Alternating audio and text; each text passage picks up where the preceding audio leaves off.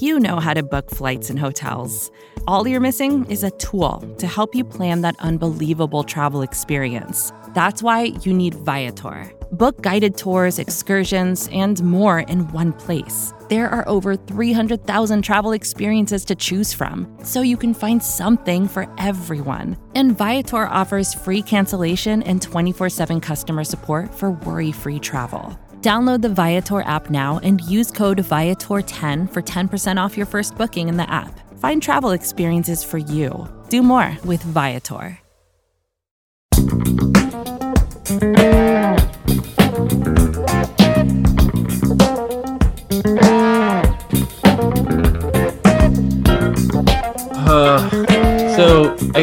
Good news, bad news scenario, Sixers fans. It's the Out of Sight podcast on the Liberty Ballers Podcast Network. I am Adil Royster, your host. Chill ride, chill vibes as always. And yeah, good news. The Sixers clinched a spot in the playoffs. They're the 4 seed. Would have liked to have been the 2 seed or the 3 seed or even the 1 seed, but we're the 4 seed. That's the good news. Bad news is, who we have to play is the 5 seed because it's the Toronto Raptors. It's the dang blasted Toronto Raptors. If you can't tell, I'm a little bit upset about this or a little bit worried or both. And I, like some of you, I'm still not completely over the Eastern Conference semis loss to the Toronto Raptors a few years ago. And I'm going through a little PTSD right now. I'm a little shell-shocked. I'm a little perturbed and concerned. So as I am usually feeling these feelings, I enlist the help of one Dave Early to help me process all of these feelings, all of these emotions, all of these thoughts and worries, if you will. So, Dave, I'm on the couch and I'm sitting here anxiously awaiting for you to help me feel better about the series. I'm honored you turned to me in this spot. I actually considered becoming a clinical psychologist at one point. Oh, so good. Perfect. Hopefully I can put those skills that I never ended up using to good use here. So I'm going to list my concerns in varying degrees. And we'll start off here because it's the most recent piece of news that came out. Matisse Thybulle, his vaccination status is that he is 1 shot in on a 2-shot vaccine. I am not going to tell anybody how they should be living their lives medically or otherwise, but this is a worry for me, especially when you consider that last night or the last time that these Sixers played the Raptors, it was the Gary Trent show, 30 points off 5 of 8 shooting. This game was in Toronto, and it would have been nice to have a nice 6'5", 6'6", all NBA second team defender putting a stop to that nonsense. So that's my first little concern.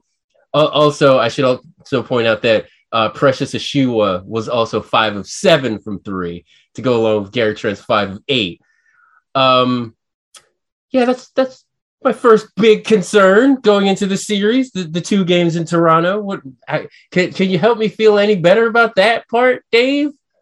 Yeah, I mean, the part you can feel better about is that at least Fred VanVleet and OG Anunoby will be in the lineup next time. Oh, that's promising. That's why I didn't become that psychologist, I guess. I took you the other way. So now Matisse won't be guarding FVV, won't be guarding. It has a trickle-down effect where now they're going to be scrambling to defend the perimeter, and it's going to be very tough for them. And didn't we have this problem going into the Atlanta series when Danny Green was hurt last year? They were kind of scrambling to put the right defenders around some of these wings. Yeah, Danny Green, I believe, came in healthy, and they decided to put him on Trae Young in the first quarter. And that was the greatest thing that ever happened to Trae Young. Yeah. And then he got a calf strain, like a soft tissue thing. And it's the greatest thing. It's the greatest thing to Trae Young's career, aside from playing the Knicks. That's about it. Yeah, his bowing at midcourt in Yes. Madison Square Garden, and then getting to basically own Philadelphia as well. Right. But yeah, I mean, it's not ideal. They're going to need Danny, who will be filling in for Matisse, to turn back the clock a little bit. I don't expect him to be able to turn back the clock much defensively, because we kind of feel he is what he is there if he could stay healthy. So you're going to need him to rain threes like he was doing the last time they played. Right. I do appreciate Danny Green's offensive output when Precious Achiuwa and Gary Trent Jr. were lighting it up. Danny Green was 6 of 7 from 3 in that game for 18 points. But I agree, there's going to have to be some chambering, some maybe going over to Germany for some blood spinning. Anything. I'm open to any ideas that are legal. Antler, hologram. anything legal under the rules and regulations set forth by the National Basketball Association. What's Bernard Hopkins' program? Could we get all the Sixers on that? I'm down. I'm completely interested in that. Like, because Bernard Hopkins is like what? He's in his 70s, turning 25. Yeah, he looks like he could fight in his prime at any moment. So I'm sorry, Bernard Hopkins could go into the MMA right now and probably win the light middleweight championship. I'm pretty sure he could do that right now. He could take on Deron Williams and Frank Gore at the same time. Totally down with that. 1,000%. Here's another concern that I have of mine. And again, this is going in varying degrees of worry. James Harden, something's not right here. Something's not good. He was 3 of 12 in that game against Toronto on April 7th. I don't know what is happening. I don't know if he's hurt. I don't know if he's struggling to find his offensive groove, but I was listening to, I think it was either First Take or it was First Things First or one of those shows, and they finally said something that I agree with. Which is? We don't need James Harden to be 13-point, 15 assist James Harden. Right now, it's playoff time, James. I need 38 and 10 James Harden. I need 42 and 7 James Harden. I need you to be more aggressive in getting yours. That is another serious worry that I have going in. I don't know what it's going to take, but James has to get back into scoring 35, 40 points a game. Yeah, I think if you told me that the Sixers won the championship, my first thought would be, okay, how do I explain this? James Harden must have been, I guess we would end up saying that he was reserving himself for the playoff run, and he was actually healthy all along. And he abandoned the whole, I'm really just a playmaker. I'm shooting these 4 for 11 games, these 3 for 13 games. I'm making up my line by going 8 of 10 from the free throw line and 12 assists. No. If you want to win the title, you're going to need him to be much more of a scorer than he's been. Zach Lowe recently on Friday wrote like he's broken as a scorer. And after watching him just have no shot to score on Precious Achiuwa on a switch, it feels like an almost fair thing to say. I mean, maybe it's a little harsh. He's not broken. His numbers, his splits when Embiid is off the court are pretty good. I haven't looked exactly at the film on that, but he's averaging almost twice as many points when Embiid is on the bench as he is when he's on. So it brings up the question, like, do you want to pair him with Joel Embiid and see how many total pick and rolls can I get those two to run in one single game? That's my number one goal, is Harden and Embiid pick and rolls all game long. I'll get them the rest, but I just want to increase that number. Then maybe that's the way Doc Rivers goes. Bench be damned. I know I'm going to get torched when they both sit. Maybe he feels Maxey, Tobias, Danny Green can salvage things. He did leave all 4 other starters out there. He put in Paul Reed. Thank God. with the 4 starters, and that's Green in for Matisse Thybulle when they last played Toronto. So the last time they played in a must-win game, they looked like it's something that they might consider is just leaving out the horses for when Embiid sits. Maybe they'll do that. I'm not sure, because the alternative is you rest Joel Embiid, you leave James out there, and that allows James to get cooking a little bit. I kind of err towards that. I'd rather see them do something to get James going as a scorer, because I believe in sort of, if you see the ball going 4 or 5 times, you get encouraged, and then Joel comes back in the game, and maybe you still have a little bit of that scorer's mindset. You don't revert right back to I'm a point guard now. I think that could be good for him and good for this team overall. Also, right. I'm just scared of the minutes when both of them are off. Totally scared of that. So I would stagger those two for sure.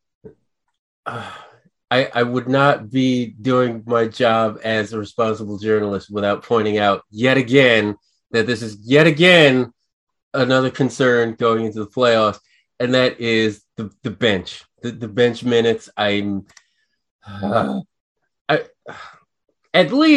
At least George Niang has been consistent. Shake Milton is starting to look good. He had a very decent game against the Detroit Pistons to close out the season. I don't know what the heck is going on with Furkan Korkmaz anymore. Thank God that we're not seeing any more Paul Millsap minutes right now. But we're getting those DeAndre Jordan minutes, and those have not been great over the last week and a half, 2 weeks. You look at the Raptors, and they didn't have Van Vliet, but they're going to have him for the playoffs. So that means that, Gary Trent Jr. is going to be coming off the bench with Thad Young and Chris Boucher and Malachi Flynn. Like, the Raptors bench is a little bit more potent, and there aren't nearly as many questions. Am I seeing that incorrectly somehow? No, I think you're right. They're a much better coached team. They're a more cohesive unit. I'm getting to that. I'm getting to coaching. I'm getting there. Trust me, I'm getting there.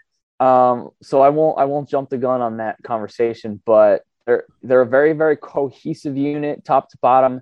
They don't have the same type of wild splits that the Sixers have in terms of their starters versus their bench. Right. And they integrate well. They're sort of seamless with their rotations. It must be nice to have a head coach that knows how to manage the rotations for maximum efficacy. I can't imagine what that's like. Next concern, and this is my second most important concern. I don't know how to break it to anybody, all the Sixers fans, but Toronto is 3-1 against the Sixers this year, and 2-0 at the crib in Wells Fargo. They are not afraid to come down here and play in front of these fans and in front of this Sixers group. I find that to be wildly, moderately problematic. There's that sense that, like, you can go into somebody's arena and you can put a whooping on them. That scares the hell out of me. Yeah, I mean, the Sixers were only 7 games above 500 at home this year, 24-17. They got to pick that number up a little bit down the stretch with some easier games, but they gave you plenty of reason to be concerned with them as a home team compared to years past when they were like the Sixers and the Utah Jazz have the best home court advantage in the NBA. Dominant at home. And that's certainly not the case this year. Now, they didn't have Ben Simmons. They only had James Harden for, I think, 21 games or whatever it is. So it makes some sense that they were shorthanded in a lot of those home games. But still, then they got everyone healthy and they lost a bunch of very, very important home games. Denver, Milwaukee, couple to Toronto. And you're like, man, just something's not clicking here. And if you're the Raptors, you have the Sixers number pretty much this season. You're 3-1 against them. The mystique of the Sixers as a home team being this dominant, if that's not there, put yourself in the shoes of like a Raptors player. Like, what does that do for you going into a series like this? It's emboldening. I mean, I know Nick Nurse is going to be watching game film of that game where the Sixers that now absolutely vital game that the Sixers lost to Detroit Pistons. Unbelievable. Who are hoping for the number 1 pick in the draft right now. Yeah. And James Harden, couldn't beat these switches that he kept trying to attack, and he couldn't. And he had an even harder time on Precious in the last game. So I would feel good about that. If I were Nick Nurse, I'd be showing them that. And I'd say, look, we're going to switch these plays. He's going to try to beat you. And look what you did to him. He can't. And that's going to happen. And you're going to take their fans right out of this game in the first quarter by doing stuff like that. As long as we don't foul too much. This is my number one concern. It's been my number one concern about the team for almost a month now. And there's no easy way to say it. There's no nice way to say it. So I'm just going to come out with it. The idea that Doc Rivers is absolutely 100% unequivocally going to get his lunch money stolen by Nick Nurse in 4 out of 7 games or however long this series goes. How much of a concern is Doc for you at this point? Because he has not had a good last 2.5, 3 weeks of the season. It's not been great, Doc. Well, my opinions on this. I was on red alert when he was even a candidate for the Sixers. Yes. There were so many red flags in terms of the way he flamed out of the bubble. A 3-1 lead, multiple double-digit losses, and, doing things that nerds on Twitter were saying you should not do, which is overplaying his backup center, foreshadowing anyone. And then the worst of all to me, the biggest red flag of the whole thing was that reports were that in his exit interviews with Steve Ballmer, he was defending the way he coached. So he didn't even have he had the chance to reassess and say, yeah, that you put that on my shoulders. I've been coaching in this league for a long time. I've made plenty of mistakes. This was one. And he didn't. He sort of doubled down. He said, and then we've seen him double down in a similar fashion with Dwight Howard. You look back and you parse through lots of Daryl Morey's quotes over the course of the last 2 seasons now. And it's like, well, Doc has the ability. He has Dwight Howard as a tool. He has the ability to get really creative and experimental with shooters. Didn't see that happen. Said it's something similar at the buyout deadline. Signs Anthony Tolliver for some of that experimentation a year ago to the day. And Doc did not want to use Tolliver much. He said, like, what do you want me to do? Bench Tobias? Fast forward, we're still seeing it. And he was speaking in post game yesterday. I'm sure you're going to want to talk about this too. Oh yeah, that's coming. That was my next point. Yeah. Just, talking about like, here's why I do things the way I always do them. And here's how we're probably going to do them. And it's frustrating because these are issues that have come with him for years now. They're not new to Philly. Now, what Dave is referring to is an exchange that's been going around the tweets between Glenn Rivers and Derek Bodner. Bodner asked him a question as far as like, why not play Paul Reed more? And Doc's defense was pretty much, and I'm simplifying this, we like to play DeAndre against big fives, which, okay, fine. But DeAndre has been getting his lunch money taken. I use that phrase a lot because it's true and it's easy. And also against Detroit, just not a whole lot of effort there. And I'll be the first to say it. This has happened to me. I've seen other coaches do this. If somebody has bad body language or you feel they're not putting the effort in, you got to nip that in the bud, veteran, rookie or not. Put that guy on the bench and give those minutes to somebody that is more athletic, more energetic, somebody that can do way more on the offensive end. And this is, Dave, thank God I'm not in on these press conferences, because my response to Doc would have been such, Doc, okay, I get that you want to play DeAndre against these big fives, but DeAndre has also been incredibly ineffective the last 3 weeks. And you have Paul Reed, somebody that, yes, he will get into foul trouble, but on the flip side, he will also get those big fives, as you say, into foul trouble as well because of what he can do on the offensive end, which makes things easier for your scoring champion, MVP candidate, big man. Those things can swing a game. Am I wrong, Doc? I'm sorry. Just like correct me if I'm wrong. Yeah, his point was weird. I mean, if you can put aside for a moment the condescension that he was speaking to not just reporters but fans, essentially. Yeah. If you can put that aside, you realize like it was also pretty inaccurate. Like he doesn't play Paul Reed, even when he doesn't. Right. So what does he mean? We always play DeAndre when there's a big, and we play Paul when there's a small, because that's clearly not the case. And if Paul Reed heard that, he must have wanted to be like, wait, what? Where were my opportunities when we just played Charlotte? They're not the biggest team, right? On court when Plumlee sits.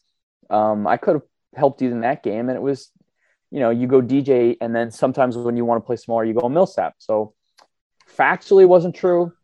If you wanted to give Doc the benefit of the doubt, maybe you'd say he wanted to play DJ all the time. He's slowly realizing it's not right.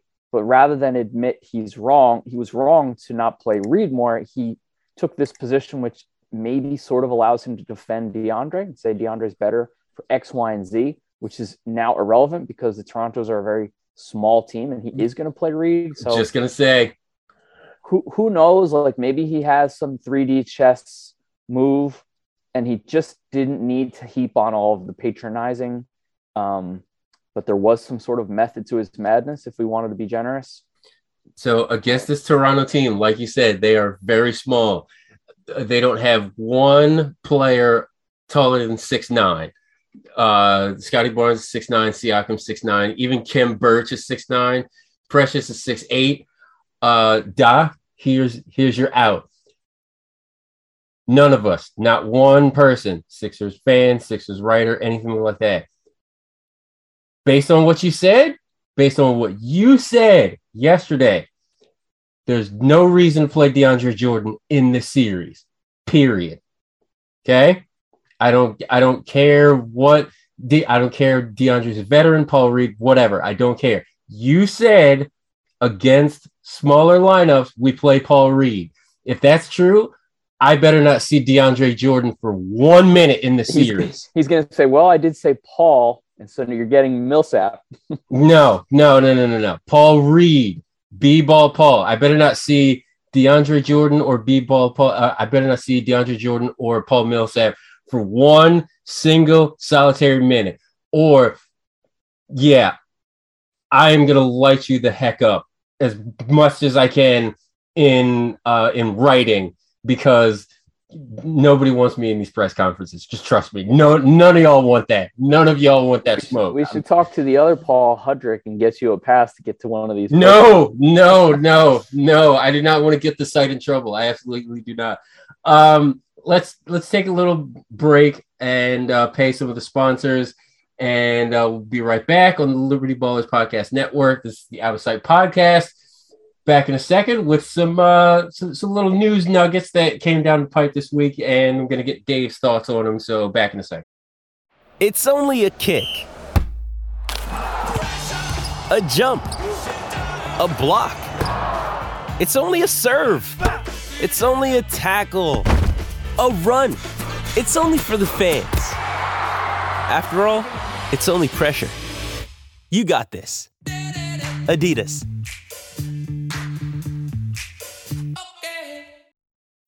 When you need mealtime inspiration, it's worth shopping Kroger, where you'll find over 30,000 mouth-watering choices that excite your inner foodie. And no matter what tasty choice you make, you'll enjoy our everyday low prices, plus extra ways to save, like digital coupons worth over $600 each week. You can also save up to $1 off per gallon at the pump with fuel points. More savings and more inspiring flavors make shopping Kroger worth it every time. Kroger, fresh for everyone. Fuel restrictions apply. Is the Outside Podcast on the Liberty Ballers Podcast Network. I am your host, Adil Royster. I'm here with Dave Early, and I was just on the couch talking about this Toronto Raptors series. Feel a little bit better. I can breathe a little bit. Fine. Well done by you, David. Thank you. This week, Frank Vogel. Let's start here. Frank Vogel is out as Lakers head coach. If he's finding out through this podcast, then that's fantastic for us, because allegedly, no one told him about this. So that's just the cost of doing business when you have LeBron James on your team. There has been I feel like Woj should have tweeted, and he won't know until he reads this that it's happening. Right. Doc Rivers has been a name floating around the Lakers job, which is weird because one, he's under contract, and two, Frank Vogel does not know that he's fired yet. I mean, he might by now, by the time this podcast is out, but he follows Woj on Twitter. But Vogel out as Lakers head coach seems very scapegoaty. Sorry, I'm just going to put it out there. When you have LeBron James, you give up any right to be a decision maker. And that kind of sucks if you have to bring in somebody like, Russell Westbrook, who is a kind of net negative and makes no sense to the fit. But that's what the Lakers did, and it sucks that Vogel was the odd man out. What do you think about Vogel's alleged firing that we may or may not be able to confirm just yet? Yeah, I think you use the right word. I think scapegoat works. He won them a title in the bubble. He's a good coach. He did not make the decision to trade for Russell Westbrook, and he was dead in the water once the front office / LeBron signed off on that decision, and it obviously cost him. And what can he do? I mean, that's wild to me. That's the wildest part about all this. Like, he won them a title, 2 years ago? Really? 2 years? That's the going rate for an NBA head coach now. 2 years. Okay. All right. Okay. Yeah, didn't buy him much of a window, did it? I guess not. But it's the Lakers. You don't have to. It is the Lakers. A functional franchise to continue to contend. You can always lure the next crop of superstars who want to be the next Laker. So yeah, I suppose. Do what they want. Like, what's that next crop going to be this offseason? Well, Donovan Mitchell wants out, so you could trade Anthony Davis for a third team and bring him in, and everyone's happy. Yeah, Utah. I'm trying to see how LeBron and Donovan Mitchell fit. I'm not sure. Westbrook would have to be moved elsewhere. There's no way you can bring Westbrook back. No way. I'm just saying you don't want to bet against the Lakers stock long term. They're often only in the mud for a short time. I guess that's a pretty accurate statement, because the year or two after Kobe, but before LeBron, that didn't last very long. Like, they got LeBron and they were right back into the thick of it. Even that weird year where LeBron was out for most of the year, it was just like, well, they got LeBron coming back next year, so we know they're going to be in it when he comes back. It's funny, Cleveland was the losingest team in the NBA over a 4-year stretch, and LeBron went to Cleveland from Miami. And over a 5-year stretch, the Lakers were the most losingest team over a 5-year period, and LeBron went there. So you don't have to, show that you're a great spirited, non-tanking culture. You can be a complete barn, and still you're going to lure the top free agents occasionally. If the Lakers want Doc Rivers, by all means, make us an offer. Give draft picks, whatever. Don't really care. I shared Bill Plaschke, I think LA Times, saying like Doc Rivers can fix this, and I was like, okay, man, I hope sure. Yeah, if you really believe that, William, Sixers fans, take it from us. We will give Doc a nice recommendation letter and send him on his way to Los Angeles. And honestly, now that I'm thinking about this, like, Frank Vogel on the Sixers bench next year, I'm not totally against it, but at the same time, like, can we please give? I can't remember where he is. I think you've referenced this last podcast.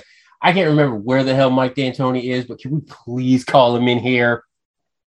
Yeah, I mean, if you have Daryl Morey in your front office, you want some of what he provides a basketball team in the season, other than transactions, right? Yes. So some of that is like, you absolutely know that he's got algorithms and probabilities talking about not to overbench a player in foul trouble. So it's like knowing you have the most analytically savvy football team in the NFL, and then watching the head coach punt on 4th and 1 at the other team's 25. And you're like, this is mind-boggling to me. It's like, Doc, Daryl is giving you so much information and you're literally just using it for like toilet paper. Like there's a reason he does this. Somehow, Tyrese Maxey played 29 minutes in a must-win game against the Cavs. He had 3 fouls. If they had just played him as if he weren't even in foul trouble, he could have gotten upwards of 35 minutes. So I know that the team on the front office level knows this stuff. They've probably read thousands of papers from Sloan kids saying, look, you don't have to overly bench a guy. They used to delay deploying Ben Simmons as a defender on a guy in the first quarter, worrying about foul trouble. That wasn't a good decision either. They should have just put Ben on the guy from the jump. So these things that that Morey would make good recommendations for, the Sixers not doing, and it sort of gives the whole team a bad look. Doc was talking about in that post game, like, me and my coaching staff have seen it all, and I'm starting to think, like, wait, does Dave Yeager prefer to see DeAndre Jordan in all situations and not want to experiment even with Millsap or Reed? I call BS on that. Does Sam Cassell feel the same way? Does Daryl Morey sign off on this also? He signed Charles Bassey and Paul Reed. Does he really not want to see them get a shot? Yeah. So it just feels like everyone's getting a bad rap from this whole weird decision, non-experimentation stuff we've been seeing for the last 2 seasons. Doc is using the royal we with that coaching staff. Meanwhile, if I'm on that coaching staff and I'm one of the people that's like, you know what, I like all this information. I hear that from Doc and I'm like, whoa, big fella. Don't try to throw me under the bus because you're getting lit up by fans, writers, and your boss. Okay, that's what I thought. As soon as he said it, I was like, "Does everyone agree that they're fine with this?" Because I doubt it. I'm pretty sure that Dave Yeager and Sam Cassell are both like, "Yo, don't be putting my business. Don't be putting me out there like that. Like, no, that's not how this works." Lastly, Joel Embiid wins the scoring title, and we'll just get the question right out of the way, and we'll just do it. Joel Embiid, MVP, yes, no. Just give him the damn MVP. What are we doing? Give him the damn MVP. What are we even talking about? What are we doing? He has the exact same record as the Milwaukee Bucks. The Sixers have the same record as the Bucks.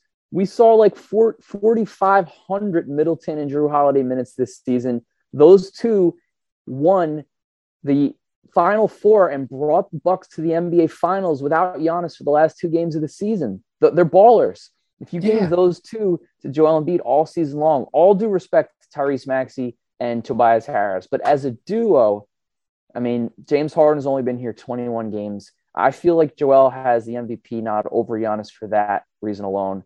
And then with Jokic, it's like Joel Embiid is very close to him as an offensive player. He's not very, very far back, but he's very far ahead as a defensive plair. Yes. Just looking at Kevin O'Connor's all defensive team, and I see Joel on his second team, that gets overlooked when we talk about Embiid's MVP candidacy. If you and I were drafting an all defensive, Embiid was second, NBA second. Who did Kevin O'Connor have as number one as NBA first team? I believe he had Gobert, Giannis, Smart, Mikal Bridges. I forget the last one. All right, I guess I can't argue. I guess I can't argue Gobert. I guess not. Yeah. Joel Embiid had a monster offensive workload. He led the league in scoring, so it makes sense. Like, if his only goal was to be the defensive player of the year, I believe he could have done it. Yes. You know, if this team had Bradley Beal and Jason Tatum on it, that for sure could have been his focus and he could have won it. But it gets overlooked that if all these GMs in the league were drafting an all defensive team for the upcoming playoffs, Embiid's floor in a little draft would be like 5th, right? Yeah. So that's valuable. It's very valuable. This is going to be a fun playoff run. And I say it's going to be incredibly fun because of this reason, right? So the Sixers in round 1, they get the Raptors. In round 2, maybe they get Miami, maybe they get Brooklyn, maybe even they get Atlanta in round 2. And then in the Eastern Finals, you're looking at maybe Milwaukee, maybe Boston. This sets up to be a really nice revenge tour if things shake out the way we would like them to. Toronto and then Miami and then maybe Milwaukee, the series that we've been asking for like 6 years. Yeah, everything is either going to be sweetest revenge possible or complete torment. Like losing to Jimmy Butler and the Heat would be tragic. Losing to the Boston Celtics with Jason Tatum, who they could have drafted, and Al Horford, who they overpaid. Oh, God. Like, the storylines are there for all of these. And then, Milwaukee, like we don't have revenge against them per se. It's just the simple fact that these two teams should have been on a collision course for like several years now, and just things kept getting in the way, like, Trae Young or Kawhi Leonard. Just no, like everybody just get out of the way so we can have this thing. The Milwaukee Bucks were kind of like the Pete Sampras. You know how Pete Sampras wasn't the flashiest tennis player, but he made less mistakes. The Bucks could beat the Sixers because in between Sam Hinkie and Daryl Morey, the Sixers just made a lot of self-inflicted errors on an organizational and roster level that are still coming back to bite them. Daryl Morey's going to he's already had to deal with the Al Horford contract, cost him a pick, and he's going to have to deal perhaps with Tobias Harris contract. He's dealing with the Doc Rivers signing. So all this stuff that happened before he got here could limit the Sixers in a key series. It already has perhaps cost them the second seed because they have all these, 15-point leads that they lost. Only the Knicks have lost more of those. Just blowing 15-point leads. Jesus. Yeah, so they've got some obstacles, self-inflicted wounds over the few years before Morey got here. And they'll have a chance to win a title. But if they don't, it's going to hurt. It's going to hurt so bad. And I'll probably be back on the couch within like another couple of days or like another week or two. But just have the couch ready to go and, keep the pillows fluffed. Dave, always appreciate talking to you and making me feel good about things as we approach another playoff run, another week of Sixers basketball. Did we feel good about anything? This felt like a negative pod. No, I feel good. It's just that I'm just worried. It's the PTSD about seeing the damn Raptors in round one. I'll get there. I just need to see game one first before, some of this tension is eased a little bit. I still think the Sixers are going to win the series. What do you think? Based on the fact that Thibault is not playing any of the games in Toronto, I'm sorry. I think this is going 7. But would you take the Sixers in a home game? I would take the Sixers in 7 because they have the full cast. Okay. Do we have a lineup on it yet? Are they favored in game one? I can check. I mean, it's possible. Like the Sixers are at home, so it would shock me if they weren't the favorite. They're favored to win the series. Yep. They are favored to win the series. All right, cool. DraftKings has a -185 as a series winner. That makes sense. That's reassuring. I'm okay with that. Sixers in 6. Let's see. 4.5 point favorites for game one. This is excellent news to me. The two best odds are Sixers win in 5 and Sixers win in 7. That's kind of where my head is. It's either going to be real short or it's going to be real long. My guess is Sixers in 7.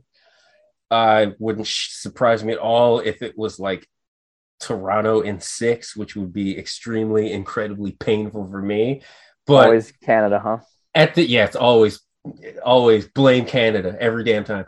But on the flip side, maybe this means that Doc gets shipped off to the Lakers because apparently Bill Plaschke wants him. Apparently they think that's a good idea. So go ahead, you guys can have him. Take him off our hands. Dave, always good talking to you. What do you have coming down the pipe this week? Social media wise, column wise, anything you're doing. What are you up to? So I'm on Twitter at David Early. DAVIDEARLY. I just retweeted a Liberty Ballers request for mailbag. So if you can find that on Liberty Ballers timeline or my own, send us a question and we'll feature it in an upcoming article or podcast or both. I write for Liberty Ballers and I also cover the Brooklyn Nets for Clutch Points. So you can follow my work on Sixers and Nets. Get the latest on Atlantic Division rivals. And later on this week on Liberty Ballers, you'll find the annual Eastern Conference threat matchups to the Sixers in 240 characters or less. Yes. I do it every year, and it's amazing because it forces me to be very short, very sweet with my decision making. So that'll be coming out this week, so everybody look for that. But Sixers game 1 of the first playoff series, that is Thursday, right? I believe so, yeah. So we'll see how that goes. Saturday, right? Saturday, I'm sorry. So first game 1 of the playoff run is on Saturday. Sixers, Raptors. Hopefully this turns out a lot better than the last time we played the damn Raptors. That would be nice. But we'll find out. And until then, Liberty Ballers, we all have you covered. LibertyBallers.com, Liberty Ballers Podcast Network, where you can find a whole host of Vox Media podcasts. We will see you next time on the Out of Sight podcast, and take care, Dave. I'll talk to you soon. All right, thanks.